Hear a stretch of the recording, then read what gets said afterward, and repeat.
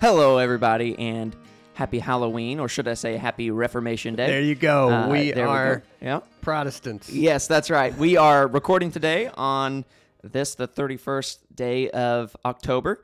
Me and Jackson here, and so we're happy to be with you guys, be back talking a little bit more about really some important and helpful things today, I think.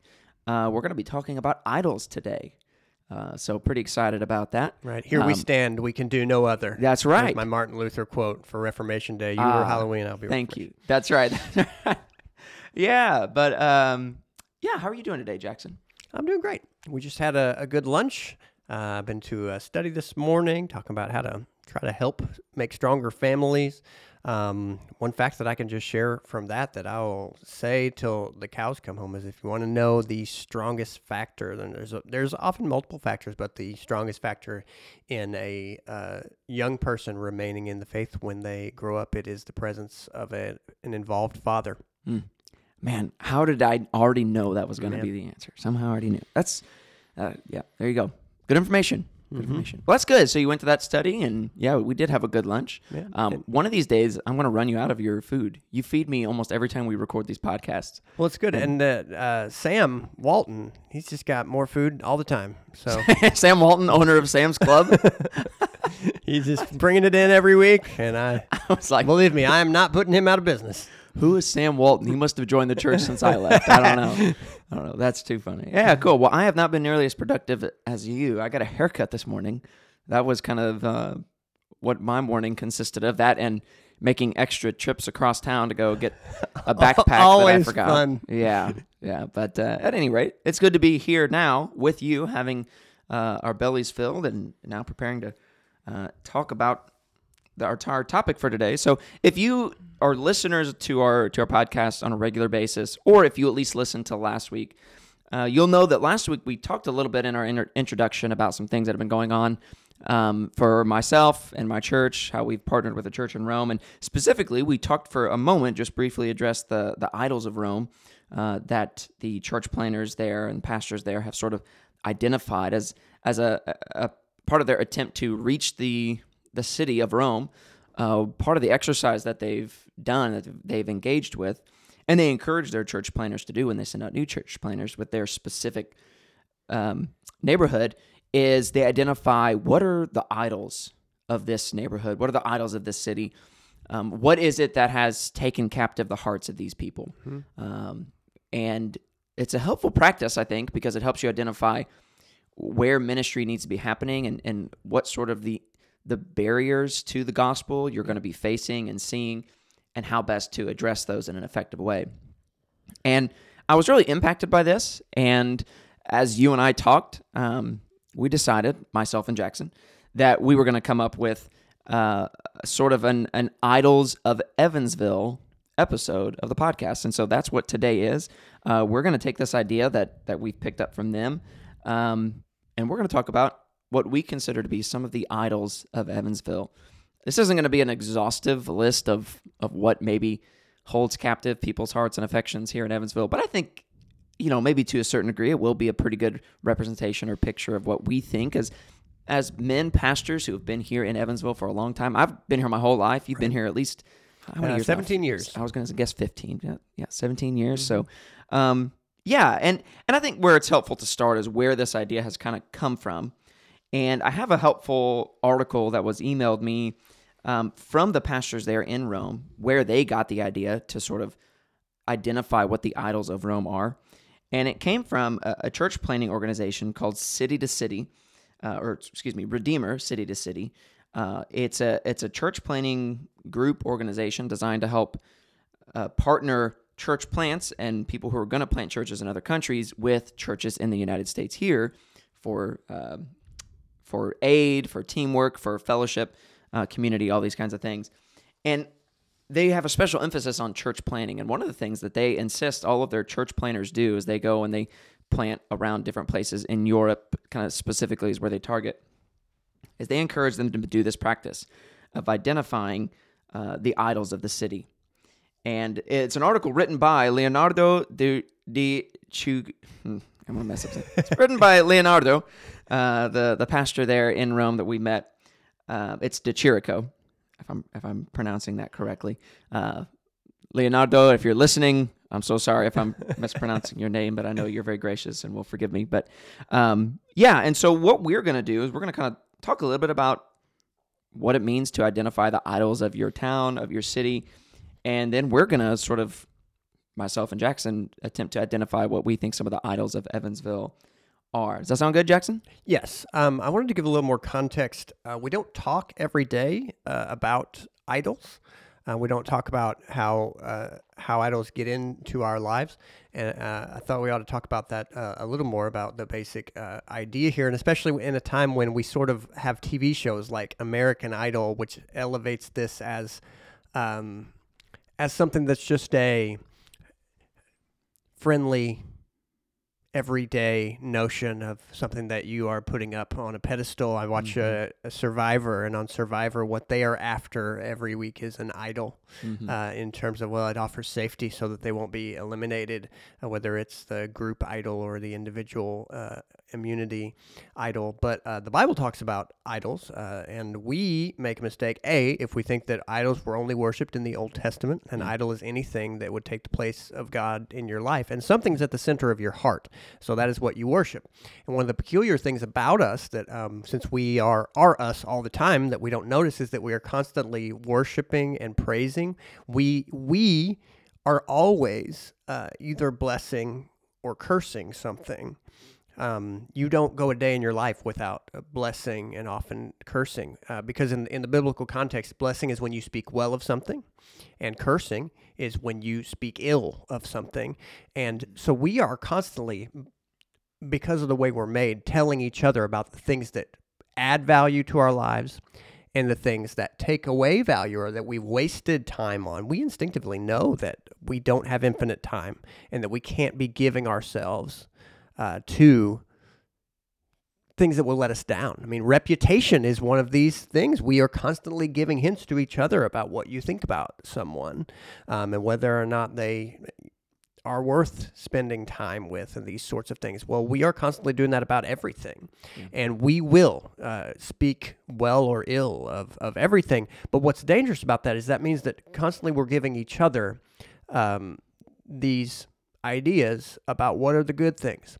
And one strange privilege that we've had in the last few years is we now know a truth about our culture in general. What happened in the pandemic? Look, there were things we should have done to be careful, but I think most people could agree that there was not an understanding that there are things that you do to stay alive, and then there are things that you do to live. And we became very concerned about staying alive. And anyone you will talk to who deals with the after effects of the pandemic would agree that we did not consider well enough how to keep living, what sort of things are worth dying for.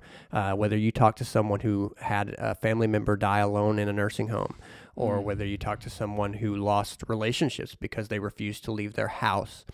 There were things that we could have done, but it was new and it was challenging. And so what we want to do, I mean, one way to make good on this is to figure out what things are really worth giving yourself to. Because that's what we're doing. If you say to someone, this movie was great, you're telling them it's worth the 2 hours that you'll have to invest to get it. And that's just a simple example, but we're doing that about all kinds of things. Well, the things that are false, the things that will ultimately betray you, are things that can creep into the center of your heart, but then will not prove to be worthy of your ultimate devotion. We are devoted to all kinds of things. We can be. And the Bible, in fact, tells us you have to be very careful of what you give your devotion to. And especially if you worship anything other than God, it will betray you because it's not worth that place in your heart. Everybody does this. There's nobody who doesn't worship. There's so much in the Bible about this. Jesus says, bless and do not curse. There's so many things in there, but this is just a basic idea of what's happening in idolatry, and it is going on all day, every day. We're all burning something in our own hearts every day, and it is going to amount to something every day, and then it will ultimately amount to something in the end of our lives. In the end of our lives, we will have dedicated our lives to something. And the Bible, God over and over and over and over in the Old Testament is saying, you people are giving yourselves to things that will betray you, and I will not have it. Right. And in fact, Jesus picks up that theme as well and changes. I mean, takes this is the very point of giving us a heart of flesh instead of a heart of stone, so that we can have a new life that is not just addicted to these things that will destroy us. Yep. And so that's the context that we're talking about with idols. And so it is worthwhile for each of us to think about what sorts of things we are prone to creating as idols in our own heart. But then it's without a doubt, as much as we like to think of ourselves as lone individuals just plotting our own course, you're influenced by the culture, the people around you, the people that you love. You have to trust someone, and then you are going to listen to them. And you should. The Bible, in fact, says you should love God first and then love others, and that we live in those kind of relationships. We live in vertical and horizontal relationships, and you can't keep from it. You will die inside if you do that. Yep, that's right. That's a helpful clarification too, to say, which is what you did, and so much more. Say, like, the word idol doesn't necessarily mean a little totem. It doesn't mean a golden calf. It doesn't necessarily mean these things. It means what is this thing that you're giving yourself over to, right? What are you allowing to kind of take captive your heart? And in the same way, become a thing that you worship. And worship itself, a similar clarification, worship doesn't mean where you go and enter a place and sing songs and sit in ordained buildings, whatever, or ornate buildings, whatever. You can worship far from anything like that. And we worship things all the time. And so, yeah, a part of what we're doing here, as you rightly acknowledged, is a little bit of self-examination too. Whereas when I think about, even as I was thinking through, what are some of these things that can be idols for myself, even, like, there is a tendency to want to let these things take a place in my life that the Lord hasn't given them for. And that they're not. And that's oftentimes what is the case is we take things that are not necessarily in and of themselves bad things that are oftentimes given to us by God and are good things in and of themselves, but we give them a place that they were not intended for, and we give them a precedence, and we put them in a sort of affectionate place in our lives, a place of even worship and honor and reverence that they don't deserve. And so we're going to talk a little bit about those. But first, we want to talk about why do this. What is the point of this practice? And in the article written by Leonardo, he talks about the sack of Rome back in the 16th. What's AD 410? Wasn't even close. AD 410 when Rome was invaded and it was sacked, and it was shortly after the time when Rome was considered to have been a Christian place, right? Right. This was so after Constantine, Emilian Bridge is 310, 311, and then there's sort of toleration for Christianity, but in pretty short order is Christianity becomes the state religion of Rome. Right. And so there was sort of this sentiment at the time, after Rome was sacked, it was attacked, all of this terrible things happened. There was a sentiment among many who said, okay, well, this has happened to us because we have left paganism, and we have forsaken these gods that we used to worship, and now this has happened. Thinking that if the God of the Bible were truly the one true God, if he were powerful, if he were worth our worship and our affection, certainly our soul affection, then this would have never happened. Mm-hmm. And that's what prompted Augustine to write the book City of God, which you've read, right? No, I've read like 70 chapters. They're short chapters, but there are hundreds of chapters in this book. And I don't know what anyone would expect when you come to the City of God. It's enormous. Yeah. and it's pretty technical as far as, like, he'll speak to about, well, here's what happened with this senator in Rome, and the reason that he fell is because he did this, and you're kind of going, wow, I don't care. I didn't mean to shame you for having not read. No, it's fine. I just wanted to read it so much, and I ordered it on a physical copy, and when it came, I was like, whoa, this is like an encyclopedia. Yeah. And then you start reading it, and it is not immediately applicable. Like, if you buy Augustine's Confessions, it's short and so applicable. Yeah. Something like Soliloquies is so powerful and deep and short. Again, read it in a week. Wow, I'm a slow reader, and City of God is an enormous undertaking. It's worse than, well, it's on par with any sort of full systematic theology book you've ever seen, where it's just kind of like, oh, this is going to take a long time. Yeah. And it's different in that he'll talk about a theological issue, and then he'll talk about a kind of a contemporary political issue, and then he'll talk about, an event that happened in ancient Rome, and, this is why this bridge collapsed, and we can't know this, but we can know this. And I'm like, man, I'm not interested in knowing why that bridge collapsed. Yeah. But it is helpful to know that the reason he wrote it is to defend the idea of, no. This is not the wrath of the pagan gods. Right. To people who are going, well, wow, our civilization lasted 800 years under those pagan gods, and now we've turned to this Christian God, and here just a few years later, boom, everything's falling apart. Alaric and the Visigoths have crashed in and torn apart our whole society. Yep, that's right. His goal, and the reason why it's called City of God, is because his goal in writing was basically to outline the issue that even though Rome had been Christianized, quote unquote, what many people had done was they had taken their hope, their comfort from this pagan society here on earth and put it in this Christian society here on earth. But all of their hopes still remained very physical, very temporal, very rooted here in earth and in the protection and the satisfaction that could come from being a part of a Christian empire, again, quote unquote, for these things in a very physical way. Whereas Augustine came along to say, hey, the issue that you're having and why you're struggling with understanding how this could happen is because you are still thinking far too much in terms of the kingdom of God being exclusively physical. And so he wrote the City of God to illustrate the point and to help direct people's attention to the reality that essentially we live as citizens of two kingdoms. Mm-hmm. We live as citizens of our kingdom here on earth. For us, that would be Americans. We're Americans here on earth. But we also, as Christians, are members of the City of God, a part of another kingdom, a heavenly kingdom, and one that will one day be fully realized, but it is not going to be fully realized by any sort of physical, earthly means of a nation protecting us because they are, quote unquote, a Christian nation. Yeah. And so he was, I think, to a certain degree, attempting to address the lack of hope and assurance that people were having because they had placed it in the wrong thing.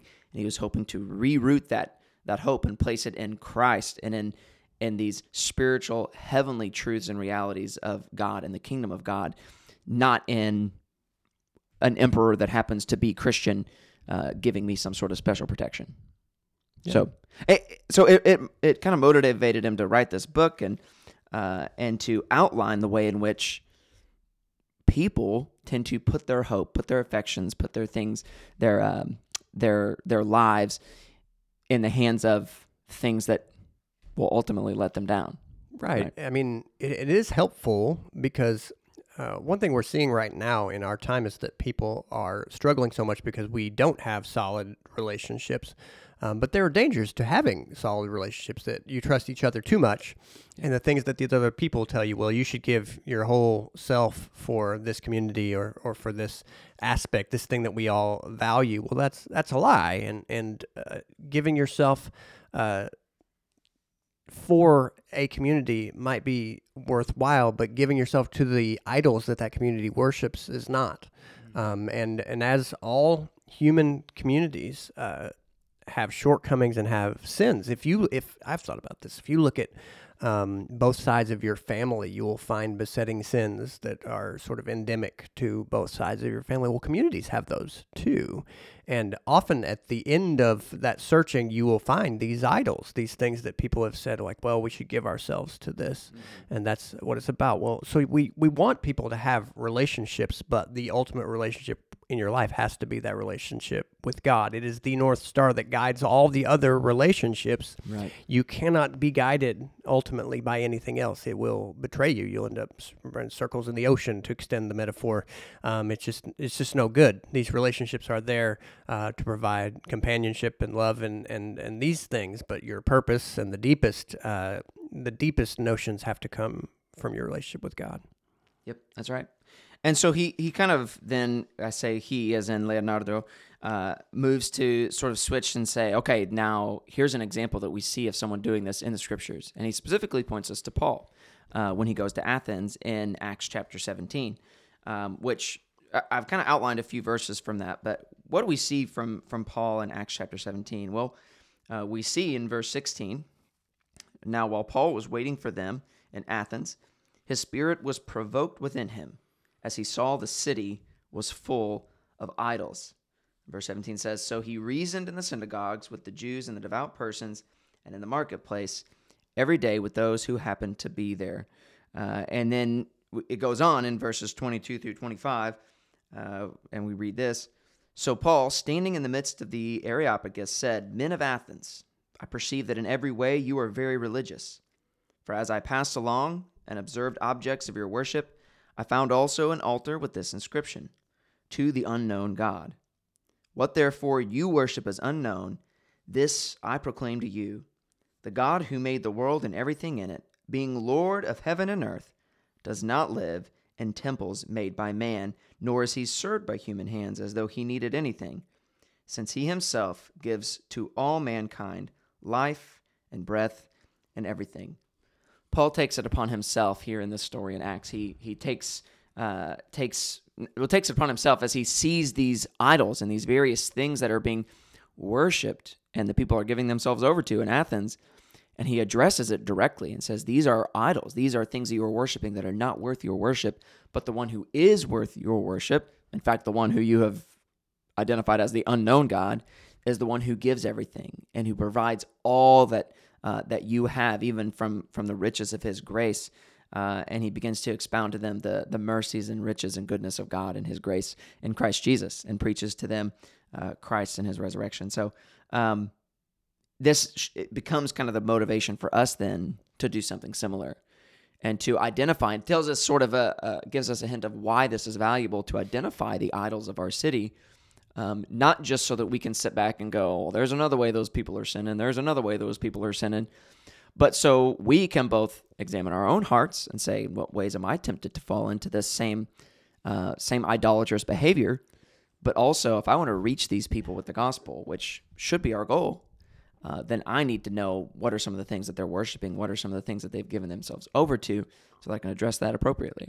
Yeah, and this is helpful because probably the idols in the Old Testament that catch our greatest attention would be things like Baals and Asherah poles and all these sorts of things, evil demons. Yeah. And sure, that can happen. I mean, people worshipped Molech, and Molech asked for their children to be burned in the fire. And I mean, there's deep evil that happens there. But one other thing that can happen is you can take a good thing and elevate it to the highest place, which is also idolatry.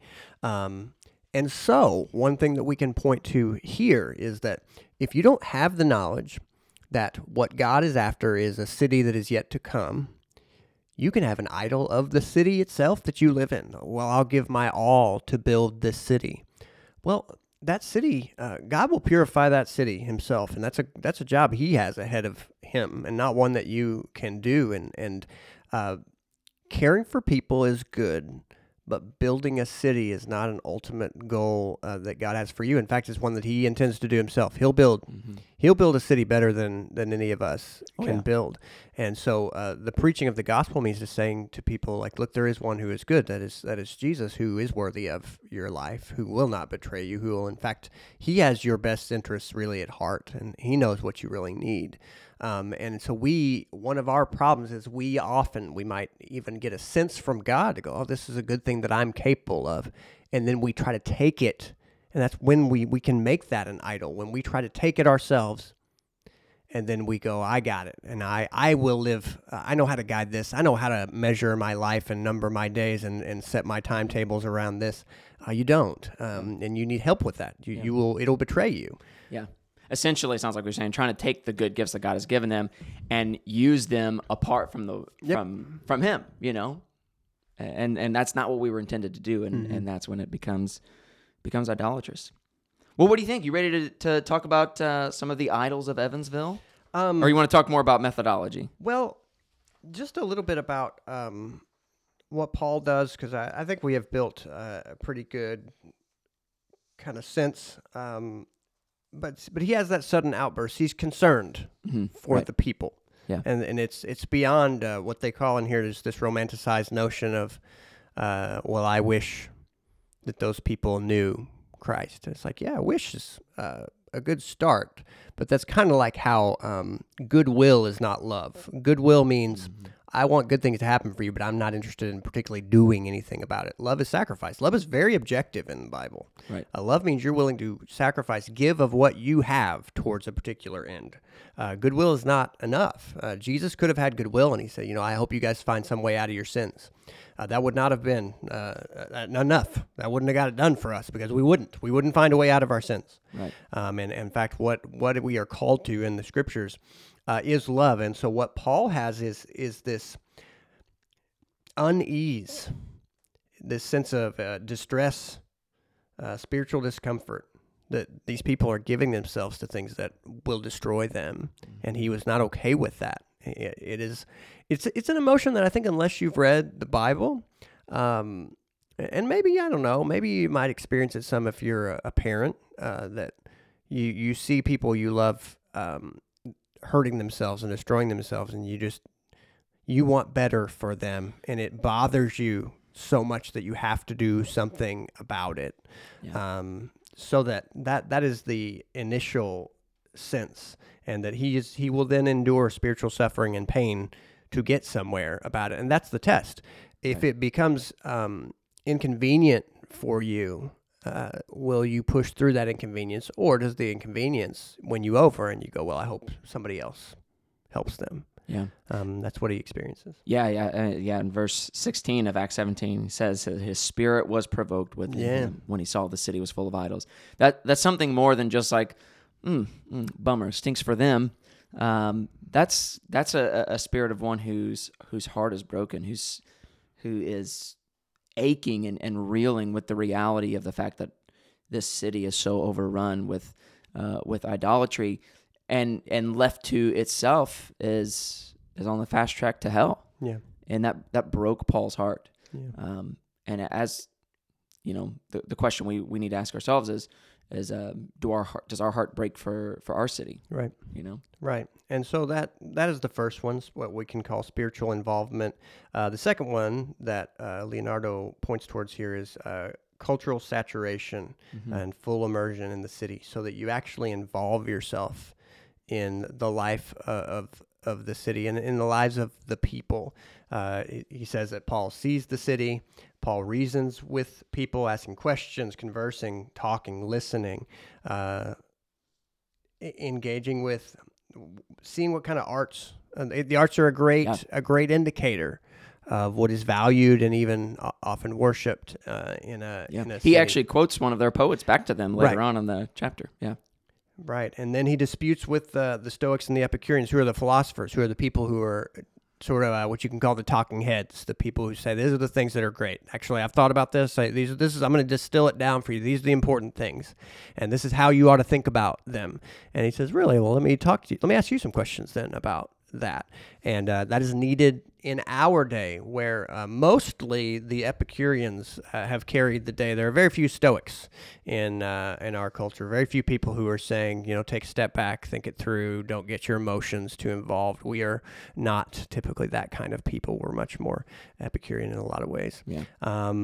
And so he talks more about literature, that he knows their religious practices, and he is curious. Mm-hmm. And that's an important part in this too. You don't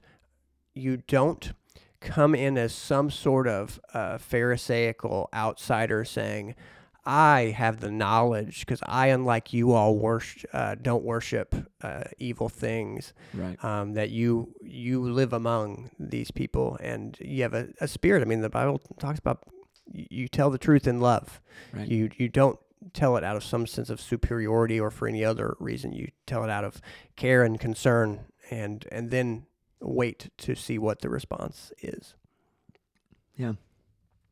And then the third thing that he points out, Leonardo, that is theological insightfulness. So the three things were spiritual involvement, 1, 2, cultural saturation, and 3 is theological insightfulness. And this just takes time. Yeah. that often there are artifacts, that statues. You should consider statues. Yeah. Because we don't make those just for no reason. It takes time. It takes money. Oh yeah, they're put there for a reason. Right. Yeah. And that those can be an indicator, but then see exactly what's happening with those. How are those symbols finding their way to the hearts of people, and why? Why are those people open to those kinds of symbol? And so he talks about social habits, liturgies of the city, which we don't think about liturgies, but there are rhythms to life, and we have them, I mean, goodness, this is Halloween, and there will be lots of candy that is sought tonight. Well, you do yourself wrong if you think, well, yeah, because there's no real underlying reasons for that. That's just what people do. Oh, goodness gracious, there are underlying reasons. And you can see that if you start asking, like, okay, do we think that, are we keeping ourselves from candy on a general basis? No, not necessarily. So why do we have this enormous feast of candy on this day? What is the meaning behind this? Mm-hmm. What are we after? Is this sensible? And there's plenty of things where it's like, it's kind of not sensible. Well, then what are we doing? Yeah. Think more about it than just, I don't know, it's just what we've always done. Yeah. Well, yeah, there are reasons why we're willing to go along with this idea that, frankly, if you got a group of people, even a group of people who were of a pretty similar mind, and you said, you know what, let's all dress up like sharks on International Shark Day and just go around using our fake shark jaws and latching on to people, because it would be fun. Well, it might be fun, but you're probably not going to get those people to do that because it's weird. Well, yeah. I would do that if you wanted to. Okay. Shark Week next year. You and I'd love it. Yeah.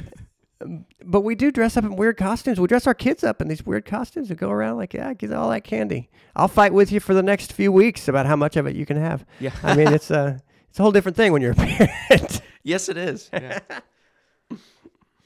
So yeah, that's those are his categories that help us to get there. I would encourage anyone, wherever city that you live in, and identify these things. And look, if you're hearing this and you go, I don't even know how committed I am to Christianity. Look, I'm telling you, this is the heart of Christianity, because God wants to expose to you that there are plenty of things you'll give yourself to that will destroy you if you're not careful.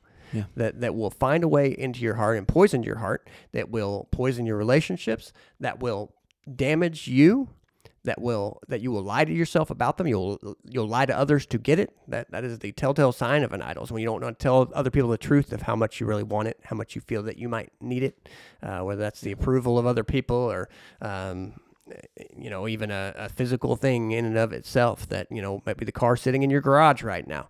These things are insidious, and we can take things. We can be treated when we're young, for instance, like we have no value, and that can lead us to go, well, I'll prove my value by making money, or I'll prove my value by being powerful.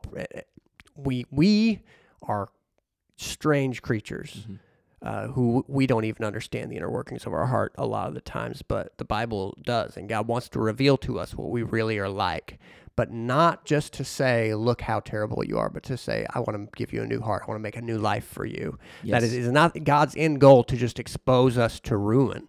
It is to expose us so that we can have a better life, because repentance is a necessary part of that, turning from that sin. That's right. One of the things you'll notice about as we identify these idols of Evansville is that there is a human, a heart desire that's attempting to be fulfilled in these idols, and we are saying the idols are going to fall short every time. Mm-hmm. But in addition, we will also say, what is the gospel alternative to these things? That's a part of what we want to do with this as well. Again, not just to identify them and say, look how terrible you are, but to say you have desires, you have things that are causing you to so cling to whatever this other thing is, this idol. But let me tell you, there's something else that will satisfy these desires that you have, these needs that you have, these longings that you have. Yeah. But it's not found here. It's found in the gospel. Mm-hmm. It's found in Christ. And so that's what we want to do here today. And so without further ado, there you go. I'm ready to talk about some of these idols. Why don't we alternate? So okay. I know that I've got three that I've identified. Yeah, we went away last week and we each thought about it a little bit. Yeah. And we came up with three. I would not say they're altogether completely disparate or different, right. But they are not the same words and not the same ideas. And so here are six. Yep. You'll see some crossover. So I'll go ahead and start one of the idols of Evansville that I've identified is the idol of family. Mm-hmm. As we've said, an idol can be something that is given by God and is good, but when it is elevated beyond its intended purpose, whenever it is the thing that that affection is granted to, that it doesn't belong there, or a place where someone is seeking some sort of satisfaction or identity from it, then it becomes an idol. And I think family is one of those things. And I can give a few examples. Things like the pride of raising a family here in Evansville. I don't know if you realize this. For a long time, Evansville was on the list of like top 100 cities to raise a family in the U.S. Really? I didn't know that. Yeah, I don't know if we're still there or not, but we were for a time. It was kind of a point of pride for Evansville, the sort of family atmosphere, family environment that, by and large isn't a bad thing.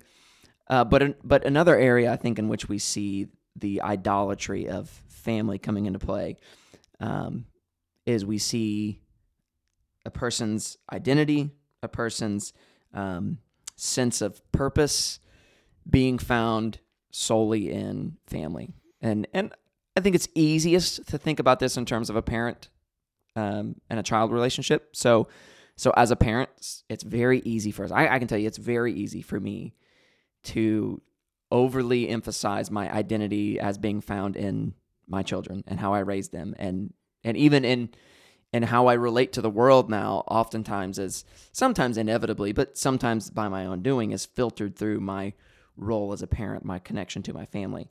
And even at times that can infiltrate even our worship too. Here's another example of ways in which I think we see the idolatry of family coming to bear. And this is a tough one sometimes for pastors to talk about. And certainly my goal in saying this is not to cause anyone undue distress. But how often is it that for Christians even, I'm talking about Christians here, or people who go to church, at least claim to be Christians, how easy is it for us to allow things like a child's sporting event to take precedent over corporate worship? Yeah.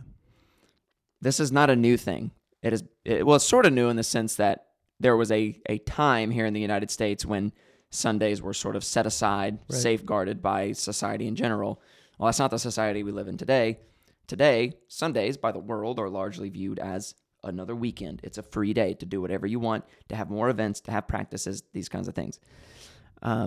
It's very common for sporting events, recitals, whatever the case may be, band, these things to become and play such a significant role in our lives that we will even give them priority and precedence over worship, over gathering together with our brothers and sisters in Christ, over the church, and these kinds of things. And I think that's indicative of how we view them in our lives, that they take a higher precedent, they take a greater priority in our lives than what, in many cases and many times, than what the Lord does and the worship of the Lord does.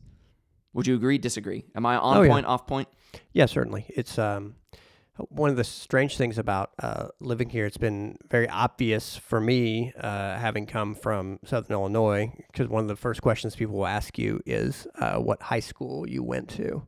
And I always say Harrisburg High School, Harrisburg, Illinois, and immediately diffuses the situation, because what that does in this town is it identifies what socially, how high or low your family might be generally, and then sort of what region, what your background kind of is, because, Evansville, West Side was German Catholic in a lot of ways in the beginning, much more traditional.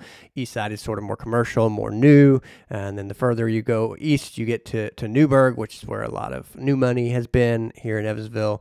Old money sort of on the north side of Evansville and McCutcheonville and these sorts of places. And so you have all these identifiers that tie in with family. Another thing we could say something about, which is success. But that this is a question you get asked a lot here, and there's a background to that.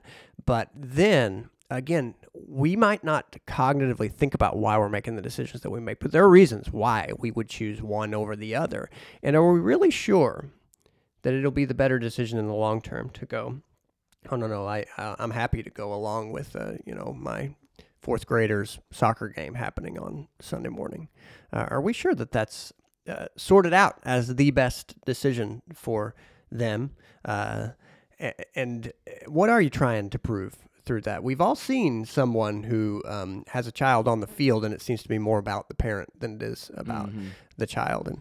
And your family is a good thing given by God, but yes, just like we have said, any of these good things can reach an unhealthy state and too high of a priority. Yeah, even to the point where, as a parent, you can be a sort of living and being successful vicariously through your children. The pride that I've seen from some parents, and I'm tempted to as well, of, my kid has a 4.0 GPA, is graduating with this or this degree, is the, in this position or whatever, from all the way up. And there's a pride that kind of can fill a person almost in a sense of a part of that glory comes to me because as their parent, I help to make that happen, facilitate that to a certain degree. Yeah, and a part of these things often creep up on us. For instance, I know families, and it's easy for me to speak to this, but that's what we need. We need people to speak who are often not so involved in something. So, for instance, one of the things that's happened with sports is if you want your child to be on, say, a high school baseball team, often you're talking about traveling starting in first, second grade, and that child going to practices throughout a year, traveling all over the place at your own expense. And here's my challenge. You should decide for yourself, what's my limit on this? Mm-hmm. And if you're unwilling to place a limit on it, if your limit is, well, we'll just see, that's a foolish place to be, because there's just no telling what will be asked of you in that regard. And if the only question you're asking is, well, I'll see how important it is in the moment. We're really bad at that. We're really bad at saying enough is enough, and I did this for. What we're really good at is going, well, I did it 3 years. What's 4? Well, I did it 5 years. What's 6? So that's what we are geared to keep. We are that stinking frog in the pot of boiling water going, I don't know. I mean, I guess I can handle it a little hotter. Yeah. And the lie I think that's being believed in this is that, and this is a way for parents, but even I think it also comes down to spouses. You can do the same thing with your spouse. There is a sense of purpose and fulfilled purpose to be found in how well you perform as a parent, as a spouse, as a child, all these different things. You put you find your identity so in your family that becomes a thing that, well, this is my purpose in life, is to be a good husband, a good father, a good mother, a good whatever. Yeah. And one thing people don't talk about, if anybody hearing who's not a parent yet, there's a lot of stress that happens when you're a parent. You go, well, I want to do this well, and I want to do this right. One, you're not going to be a perfect parent.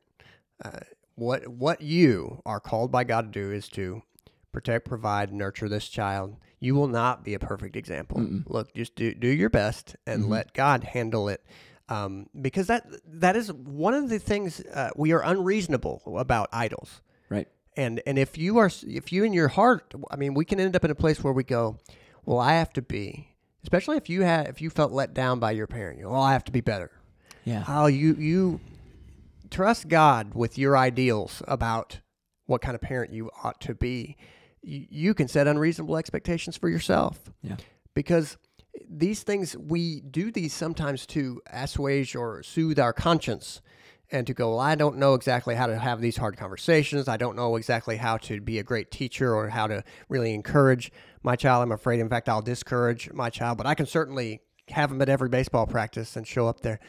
Listen, that's a dangerous game. Yep. And you need to make sure that that's where you really ought to be rather than just doing that out of fear. Right. So that you can go, well, I don't know exactly what I was doing, but I was doing something. That's not, you don't have to be there. You really don't. And I know that happens. Yeah.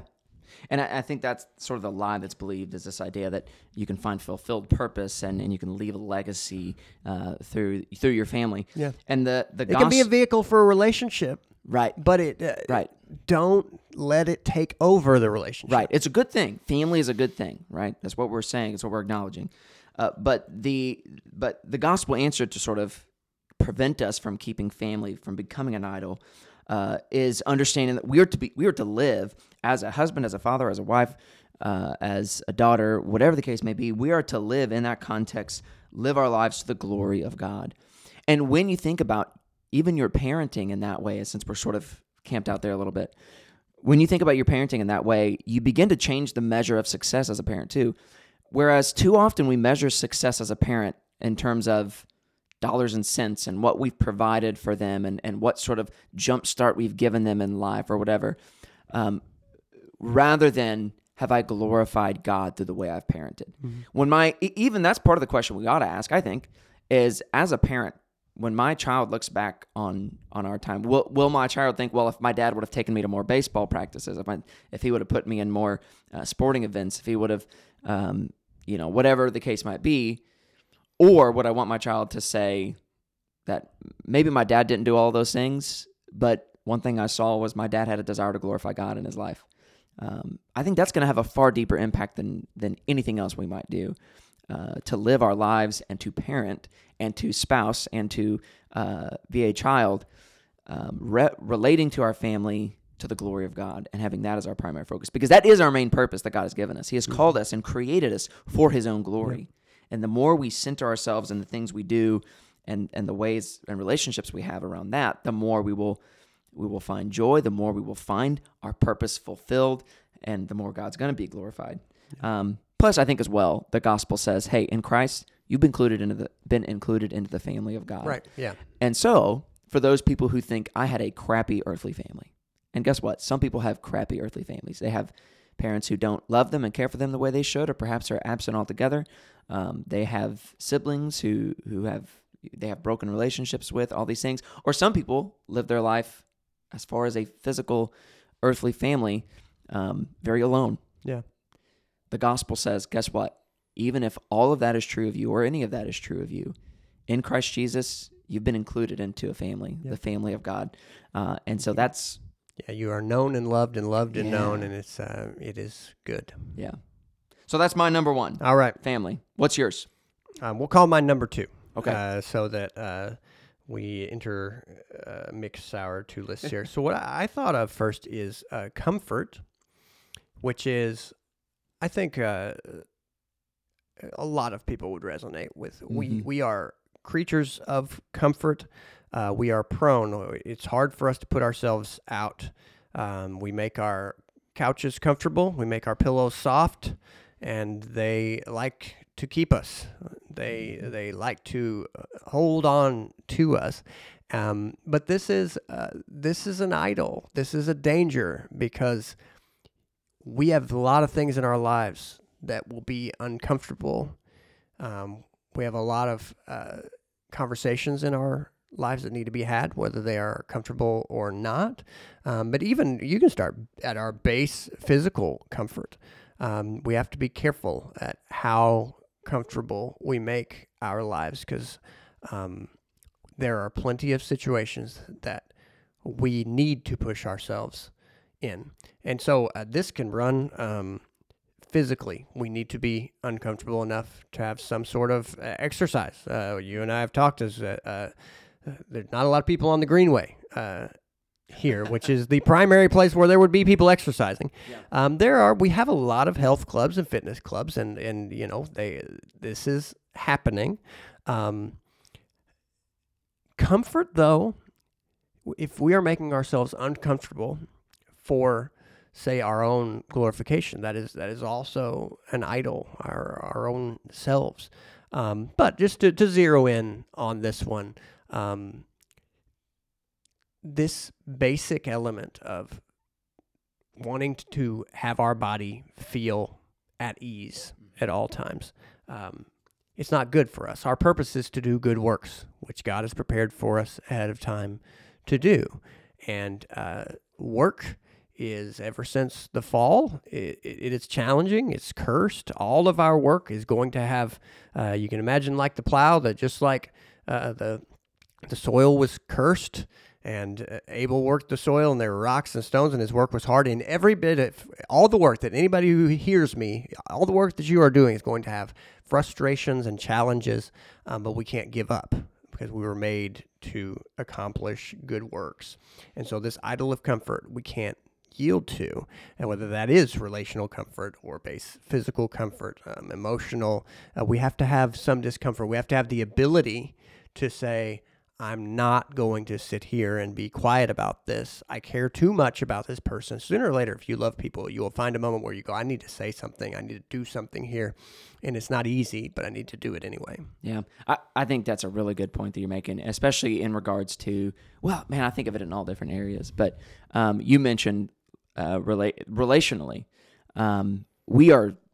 We are so hesitant to do anything that's going to make things uncomfortable. Mm-hmm. Even the idea of uncomfortable silence, we talk about that, that a lot of people experience and are happy to break that silence because it's uncomfortable. Well, hey, guess what? Silence isn't always bad. Sometimes it's needed. Sometimes it's a useful thing. But thinking about relationships and the necessity of having uncomfortable conversations, uncomfortable moments. But when we think about some of our best relationships, and I would say even with me and you, we have a great relationship, a solid friendship, but one that is not sitting on a bed of pure comfort. Right. That we've never had any moments where we've Right. been uncomfortable by conversations that we've had to have or things that have been done. Those are necessary things at times Mm-hmm. to help expose our sin, to help sanctify us, to help do these things. But we as the people that we are really hesitant to have those kinds of conversations that are going to be uncomfortable. We know they are going to be uncomfortable, but so often we need to. And so that specifically, I would resonate with that, that we so love our comfort that we don't even want to talk about things that are going to make us uncomfortable, no matter how good it might be for us. Right. I mean, the lie is that good things should be easy. Yeah. And they're not. Most of the time they aren't. The best things are hardly ever easy. Yeah. As Christians, when we think about going on the mission field, I'll say this for myself. You know what the first place my mind goes to? That sounds really uncomfortable. Yeah. If I went onto the mission field, I wouldn't have all of the things that I have now that make me so comfortable. Mm-hmm. And we believe this lie that to sacrifice comfort is to sacrifice joy. Right. I think what God would have us to see is that those two are not synonymous. Right. That, and many times as Christians, we are doing exactly that. We are holding on to comfort at the expense of the joy that God has in store for us. Yeah, I'd like to jump for a moment to a completely different realm. The people we often admire, say, in terms of business practices or in terms of athletes, behind that is a lot of discomfort. Yeah. A lot of a lifetime challenging. One of the strangest things I've heard from really successful business people is that they have always shunned meetings where everybody in the room says, yes, yes, yes, yes, yes, we're all agreed. In fact, that makes them very uncomfortable, that they go, no, there's no, if it's this easy, then this should have already been worked out a long time ago. Something is missing. Mm-hmm. If we are all just sitting here going, sure, certainly, completely, yes, yes, yes, yes, yes, that is not a good meeting. And in fact, I need to dig deeper because that's, it's not going to be this easy. Mm-hmm. If it were this easy, everyone that we know would have already had a business that is way more successful and in whatever area you're thinking about. And that's been curious to me because, frankly, I'm a person who likes meetings that go, oh, yeah, everybody seems to be on the same page. But I think that those guys are right about kind of, often the reason we're not reaching our goals and accomplishing our purpose is because we don't like to ask the hard questions and to push beyond sort of the status quo. Let's go for the low-hanging fruit and just do what is easy. Yeah. That's a good one. Number 3, I've identified this idol as food, as one of the idols of Evansville. The examples for this one, the first one seems obvious. We have a whole festival that happens once a year, that just happened earlier this month, the Fall Festival, Westside Nut Club Fall Festival, that its entire emphasis is on food. You can go to the Fall Festival and eat any kind of food you want. You name it, they fry it. You know, that's kind of what the Fall Festival is all about. And there is this kind of glorification, even, and especially around that week, this glorification of food and love of food. And that is something that we see especially emphasized the week of Fall Festival, but I think certainly something that is present year-round. And I think that's a part of why just a few years back, you maybe remember this, I'm talking about all the rankings of Evansville, and they're never good rankings. Evansville was ranked as the number 1 most obese city in the world, which is not a good thing to be known for. But I do think it's indicative of an issue that we have, particularly here in our area of Evansville, where food is glorified beyond what God has intended for it to be. Again, you and I are sitting here, and we both acknowledge we're neither one foodies, quote unquote. We eat, and we enjoy eating. It's certainly something that we enjoy, and we can taste good food and things like that. But by and large, a lot of the people around us, the people that we know, food is more than just something given by God for our sustenance and for our joy. It's something that becomes an idol. Yeah. It becomes something in which we turn, whether to find satisfaction, something that we turn to in order to perhaps drown sorrows, something that we turn to for whatever the case might be, for something that God didn't intend for it to grant us. And I think that's part of what it does. People turn to food to be satisfied. They think that it will satisfy them, or perhaps to find a certain amount of pleasure in food. And we can find a certain amount of pleasure in food. But the pleasure that comes from food is never going to be enough to satisfy kind of the longings of our heart, which are sometimes made manifest by our unhealthy relationship with food. Right. And so, I think that's one. Like I said, we see it in that case. Actually, here's something else that's interesting. I've been told this. I don't know if it's true or not, but I think it is. That Evansville is a popular testing zone for new restaurants, or for restaurants who are going to try out new foods to see if they'll take or not. They try it out here in this area. If it's successful, they're like, okay, well then we'll try it other places. I've heard that, and I certainly anecdotal because I haven't read it anywhere of actual reasonable reputation. But it is, having lived here long enough. Look, it's not the case in every place you live that people eat out 2 to 3 times a day. And I mean, and I have been around enough people that I can tell you there are people that I know who eat out 2 or 3 times a day. And this is before the age of sort of DoorDash and all the delivery services.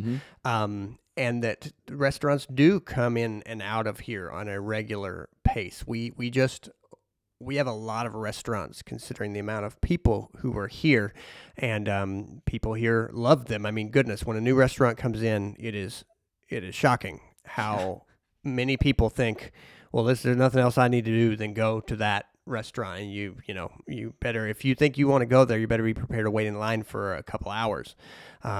Just strange that way. It is. And I think it's tied to kind of a love of pleasure as well. In a sense, maybe a sort of a hedonistic kind of element that comes out, a sort of nature that comes out in this love of food. But and I mean, the lie is that this pleasure will result in anything beyond this momentary satisfaction. The lie is that it will do more than just be a nice experience for a half hour to an hour. That's right. That's all it will be. And really, sometimes it's nice in the moment, but then an hour, 10 minutes later, even, you feel terrible. But then after a few hours, when that has been digested and your belly is empty again, hey, I'm in need of some more pleasure. Right. And the Fall Festival itself is an example of something that companies do, which is bringing something up on a limited basis and then taking it away so that people can't really think straight about it.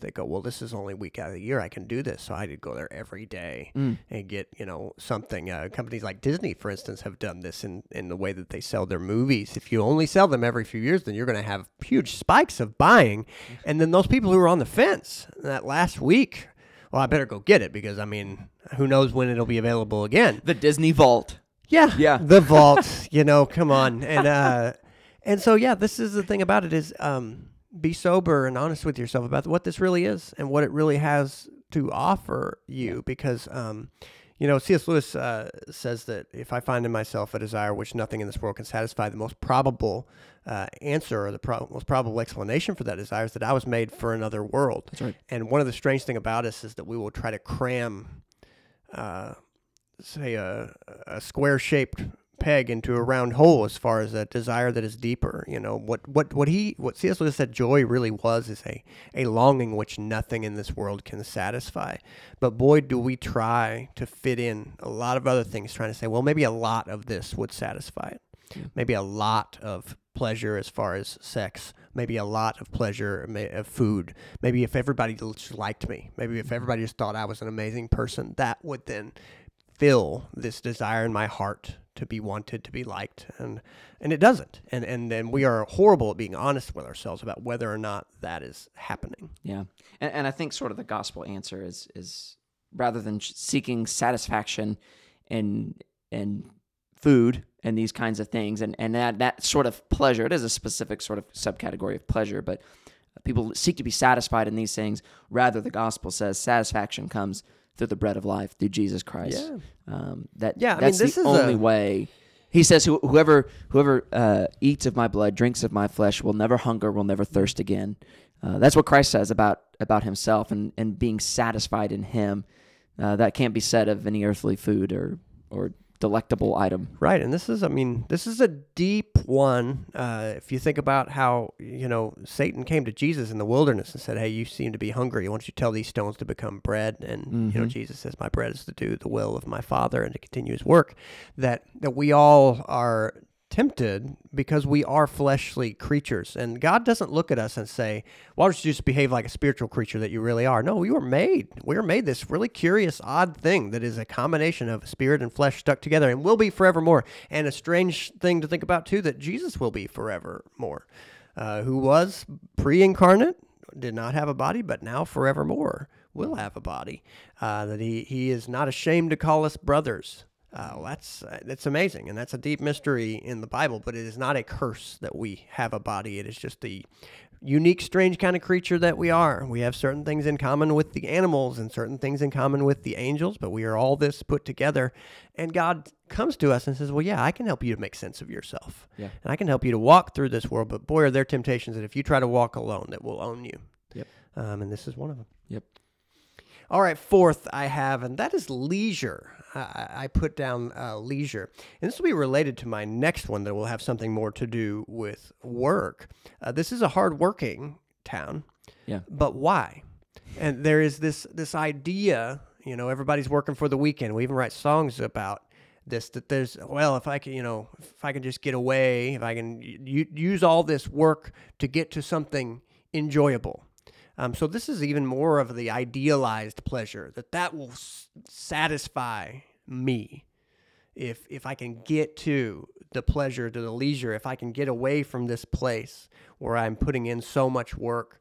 Yes, but will that really satisfy you? No matter what you do, whether you go to a French Lick to a casino, whether you get down to Cozumel, Mexico. And this is hard for us because, look, if you and a girlfriend or you and your family go to Ireland, or if you go, nobody else went with you. You come back, and how do you explain to them that experience? And how do you explain whether or not it was really fulfilling, if it was really all that you hoped it would be? Because look, those of us who've been to like the Bahamas, it's a beautiful place. Sure. It's amazing.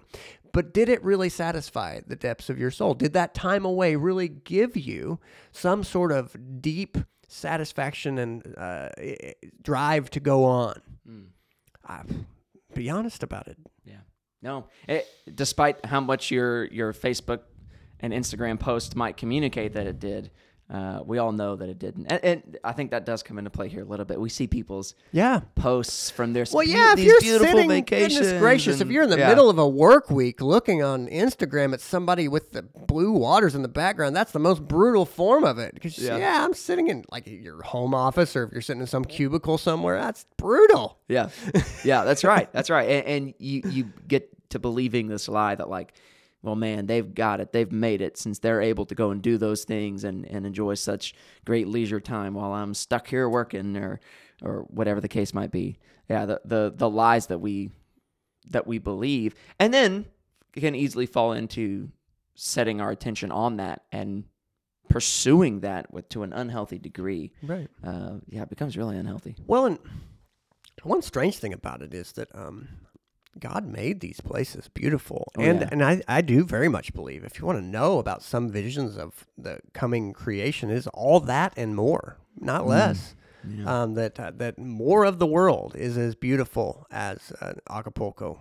But I say this in a week when Acapulco has 60 to 80% of its buildings destroyed because we live in a fallen world. Yeah. That behind these pictures of a frozen moment that looks so wonderful is the reality that our world is in a state of decay and that we long for the day when it won't be. Yeah. And this is a hopeful thing because though we know this, and these are part of it too, is that we are afraid. Well, it's horrible to think of these beautiful places that right behind it there is poverty and there's destruction and there are people who are stealing each other's wallets and all the things that is the reality in our broken world, that there is a better world that is to come, that God will remake and fix this world, put it right. And until then, we have to look at this world that is beautiful in some ways, but is so horrible in others. Yes, but take heart. I mean, Jesus says, I've overcome the world.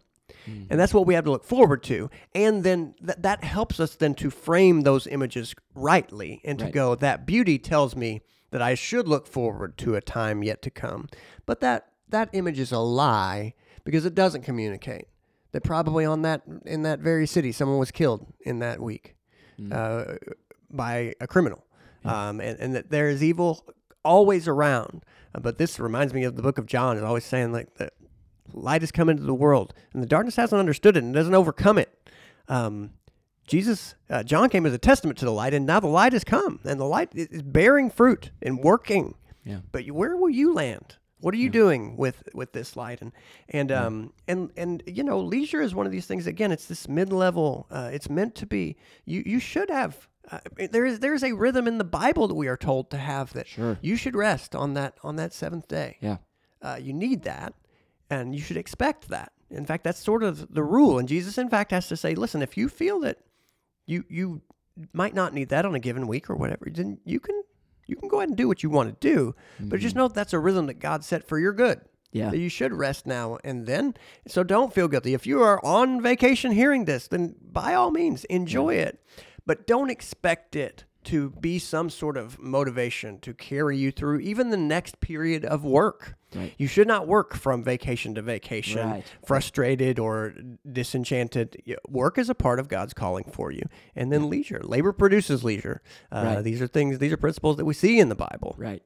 But we don't, as what you're saying, we don't set aside those moments of leisure and rest as like the only time when true life is really lived. Right. And all the work we do in between is just like getting us from one moment of leisure to the next. Oh, goodness. You hear these horror stories about guys who worked in a whirlpool till they were 65 and then retired and died the next week. And somebody goes, oh, wow, they wasted their life for No, we don't live for retirement. Right. And retirement, your goal in retirement should not be to just live only a life of leisure. No. You will not enjoy your life if there is no reason and purpose beyond just doing whatever your flesh feels like. That's right. If you're looking down and eyeing down retirement in the distance, same way people do the weekends, then you're going to live your life miserable even after you retire for those exact same reasons. And so I think that's a good one. It reminds me of that song. I don't remember who wrote it, but it was back in like maybe the late 90s, early 2000s. It was by I think it was a Christian artist, Amy Grant, Natalie Grant, something like that. I don't know. One of those Grant gals. And it was like, there's got to be more to life than chasing down every temporary high. Yeah. Was kind of the chorus of the song, the tagline. And I remember, like, that's what this makes me think of. That people think, well, there's got to be more. People who live this way, from leisure to leisure to leisure, ultimately are oftentimes left saying, there's got to be more to life than this, from just chasing down these, exactly what they are, temporary high. The gospel says there is. We are called to live our lives to the glory of God and to work to the glory of God and to enjoy leisure to the glory of God. All of these things together allow us an avenue of living full lives to the glory of God in Christ Jesus. And so that was in fact Stacey Orico. Did you just look it up? I did. You're right. It is Stacey Orico. What else did she do? I don't know. I think that was it. Stuck. That's my favorite Stacey Orico stuff. Oh, yeah? How does that go? It's true. I'm stuck on you. Oof. No? Don't know that? Nah, I don't know. It was really kind of Christian Britney Spears-ish. Yeah. I think, yeah, that's true. Yeah. Back in the 90s, there was some stuff happening. All right. Number 5. Fifth idol of Rome, inclusion. And now this one, I think probably I'm generalizing, or excuse me, I'm making it specific to Evansville, but probably could be generalized to the West or the United States in general. But do you know what I don't know if it's still the slogan, but it was, at least for a while, the slogan of Evansville was? Oh, it still is. Yeah, E is for everyone is the sort of the Evansville slogan. You see it on billboards and flags and bumper stickers and all these things. And that sounds good in theory, right? But it becomes a sort of ideal that, as we know with things like inclusion and tolerance, always has limits and always has something else behind it, but besides just saying, well, everyone's included. It's more than that, as we know. What oftentimes is necessarily meant by inclusion, or by phrases like E is for everyone, is all things are tolerated. Yep. That there are no moral judgments on how you lived your life or how I live my life.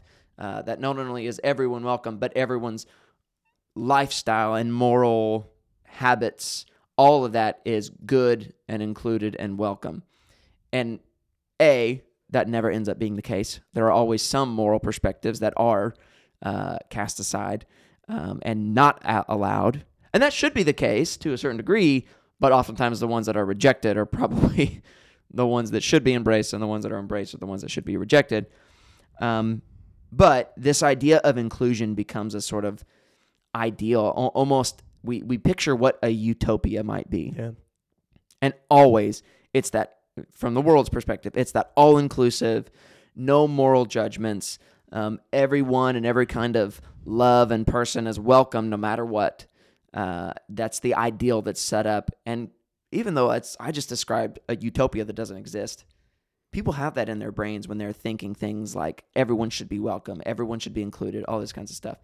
And now, am I saying that society should ban people who embrace certain lifestyles or live out certain sins or moral lives that are wrong? No, that's not what I'm saying. But what I am saying is that oftentimes the word inclusion is a synonymous with celebrate. Sure, and embrace. I mean, behind this is this idea: everyone's right, everyone's good, everything is equally praiseworthy as far as lifestyles, and I mean, to push it a little further, like a slogan like "Love has no labels," that doesn't hold up.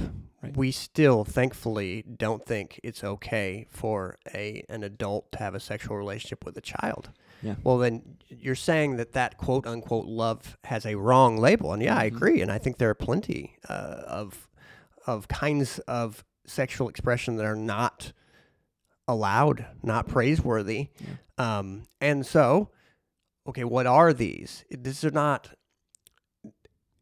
not spoken to, because what this is it's an oversimplified utopian ideal. It is if only we would let everyone do what they feel like doing, everything would be great. And it's like, well, that is completely and totally untrue. And if we lived in the kind of world where even we put down 20 random thoughts that ran through our head on every given day and carried around like a dry erase board with those 20 thoughts, we would not for a moment be able to say, well, if only we would each do our top 20 every day, we would finally be happy. No, there would be mass chaos. Right. And our hearts are not the kinds of hearts that you want to just follow the random top 20 of any given day. Right. And the fact that we don't acknowledge that is strange, because if we were honest about what's happening inside of us, we would have to go, wow, this is a more complicated situation. I can't just say whatever happens to fly through my head is the good thing to do. No, we don't, thankfully, and we can't. Yeah. Yeah, there's a lie that's perpetuated in this that says that any sort of moral standards are oppressive. And we want to be free of oppression. We want to be liberated, right? And that's where sort of the sexual liberation, sexual revolution, in a lot of ways comes from and originates from this idea that any sort of moral standards are in and of themselves oppressive. Yeah, I mean, freedom is found through discipline. There's one major tension point to simple fact. Right. Freedom is found through discipline. Discipline towards what? Yeah, towards the right ends. That's right. And that's how you attain. You don't attain freedom by going, I'll cut loose and do everything I feel like doing. No, that's actually the clearest pathway to bondage is to cut loose and do whatever you might feel in any given moment. You will have no power over those desires. You will, and you will be decreasing in your power every day. You will be enslaved. Yeah. Yep, you will be enslaved. Whereas I think the gospel answer is understanding the goodness and the rightness of God's law, but certainly understanding it in its proper context. That God gave his law, and his law is good, and it is right. And by and large, it's good for human flourishing. Yeah. But even more so, it's good in that it shows us who God is. It shows us his character, reveals his character to us. And as Christians, it shows us the right way for moral living. But it exposes our sin, which is what the law is intended to do. It's intended to expose our sin and to point us to the remedy of that sin, which is Jesus Christ and his death on the cross, to forgive us our sin, to cleanse us from all unrighteousness, and then to enable us, empower us to live a life in which we can obey God's law. We can live up to that standard. Yeah. Not perfectly, but we can at least to a degree. Yep. All right, number 6, and lastly, I put self-reliance. This is, I think, what we are working towards in a lot of our labor and a lot of our focus on work and jobs and production and all the things that, frankly, Evansville is known for. I mean, one of the things that you hear talked about around here is Evansville produced warships in World War II, and we still have, the LST that sits down here most days on the riverfront. And we have produced this city has produced things throughout its history, having been here on the river. But to what end? Mostly, so that I can feel self-reliant, that I know my own efforts are producing the ends that I desire in my life, making me successful, making me a person who is respectable. We do these things. We were made to work, but not to glorify ourselves, not to further some sort of strange idea as if we gave ourselves these powers. We didn't. There is a string, and even beyond, did you have a family who helped you to have a work ethic? Even beyond that, God gives us these so that we can ultimately serve and glorify Him, not so that we can then go, how can I attain more for me? Not so we can do our own kingdom building, which is what is strange about self-reliance. Is invariably often what you do is you want to build a monument to yourself, whether that's your home and your property, or some people would be a business that they built. Those monuments to yourself, they can help you lie to yourself about how solid and strong that you are. They can take on a life of their own. They could bleed you dry. So dangerous. I mean, that's one of the strange things you realize about idols is that our abilities are very dangerous to us. We will then come to look at it and go, well, this is something that obviously I produced. Oh, no. God gives as he sees fit. And it is not always a good thing that God gives so much talent or so much ability. Our abilities are very dangerous to us because we will lie to ourselves about them and tell stories about where they came from, how we got those abilities, or how we got the things that we might have. And so this impulse towards power and towards often fortune and money that comes from this, the lie is that we did it. I mean, the lie is that we had the ability, and the other lie is that it will make us happy, because there's always something else. There's always a higher bar, another car or another artifact, something that we're trying to put on the property, another place that we might take our family. It doesn't do it. Yeah, I think so, and I think it bleeds over into the life of Christians too. Whereas this idea of self-reliance comes out in our connection to the church, where it can become easy for us to think, maybe the church maybe serves a purpose, but I don't really need the church that much. I can do pretty good on my own. And even to the point that we forsake the relationships that God has given us for this purpose. I see that all the time, of people who even if they might not state it outright, that becomes sort of the way they live of, I've got it. Even in regards to my faith and my relationship with the Lord, it's something that I don't really need help with. And God says, hey, that's not true. We do need help. And I've given you the help that you need. I've given you believers. I've given you brothers and sisters in Christ to come alongside of you, to encourage you, to challenge you because you need them. The Bible has no categories for Christians that are just on an island, that live on their own, that do things on their own. Nor is that his intention as far as with his giftings that he's given us. He's given us our giftings, and also as according to his will and his sovereignty, as he introduces challenges into our lives, he has given us brothers and sisters, a community in order to do those things with, to where we can say and freely say, I can't do it on my own. I certainly am desperately in need of Christ and his help. But even more than that, I'm in need of my brothers and sisters in Christ. Right. And thankfully, God has given those things. Right. Yeah. So the gospel answer is that no, you need the Lord first and others second. That behind all of this is a God who has freely given you gifts, but not so you can heap them to yourself, nor that you can lie to yourself about where all that came from. Yeah. So that you can honor and glorify him, and then to bless others. We are given every blessing in our life in order to pass it on to others and to be a blessing. And that is what is true, meaningful, purposeful, even joyous living, is to then share out of just a full heart, not looking for any sort of thanks or gratitude, just because it is good to live that way. Yep. So, to the glory of God.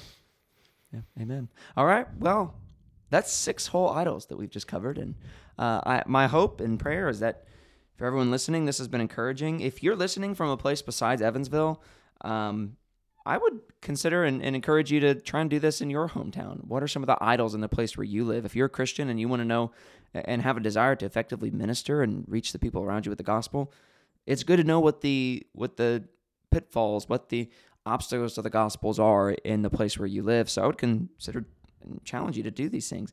If you're from Evansville and you disagree or agree with the list that we've compiled, if you want to reach out, absolutely reach out to us. We'd be happy to talk to you about those things. Maybe you can think of some other idols that there are.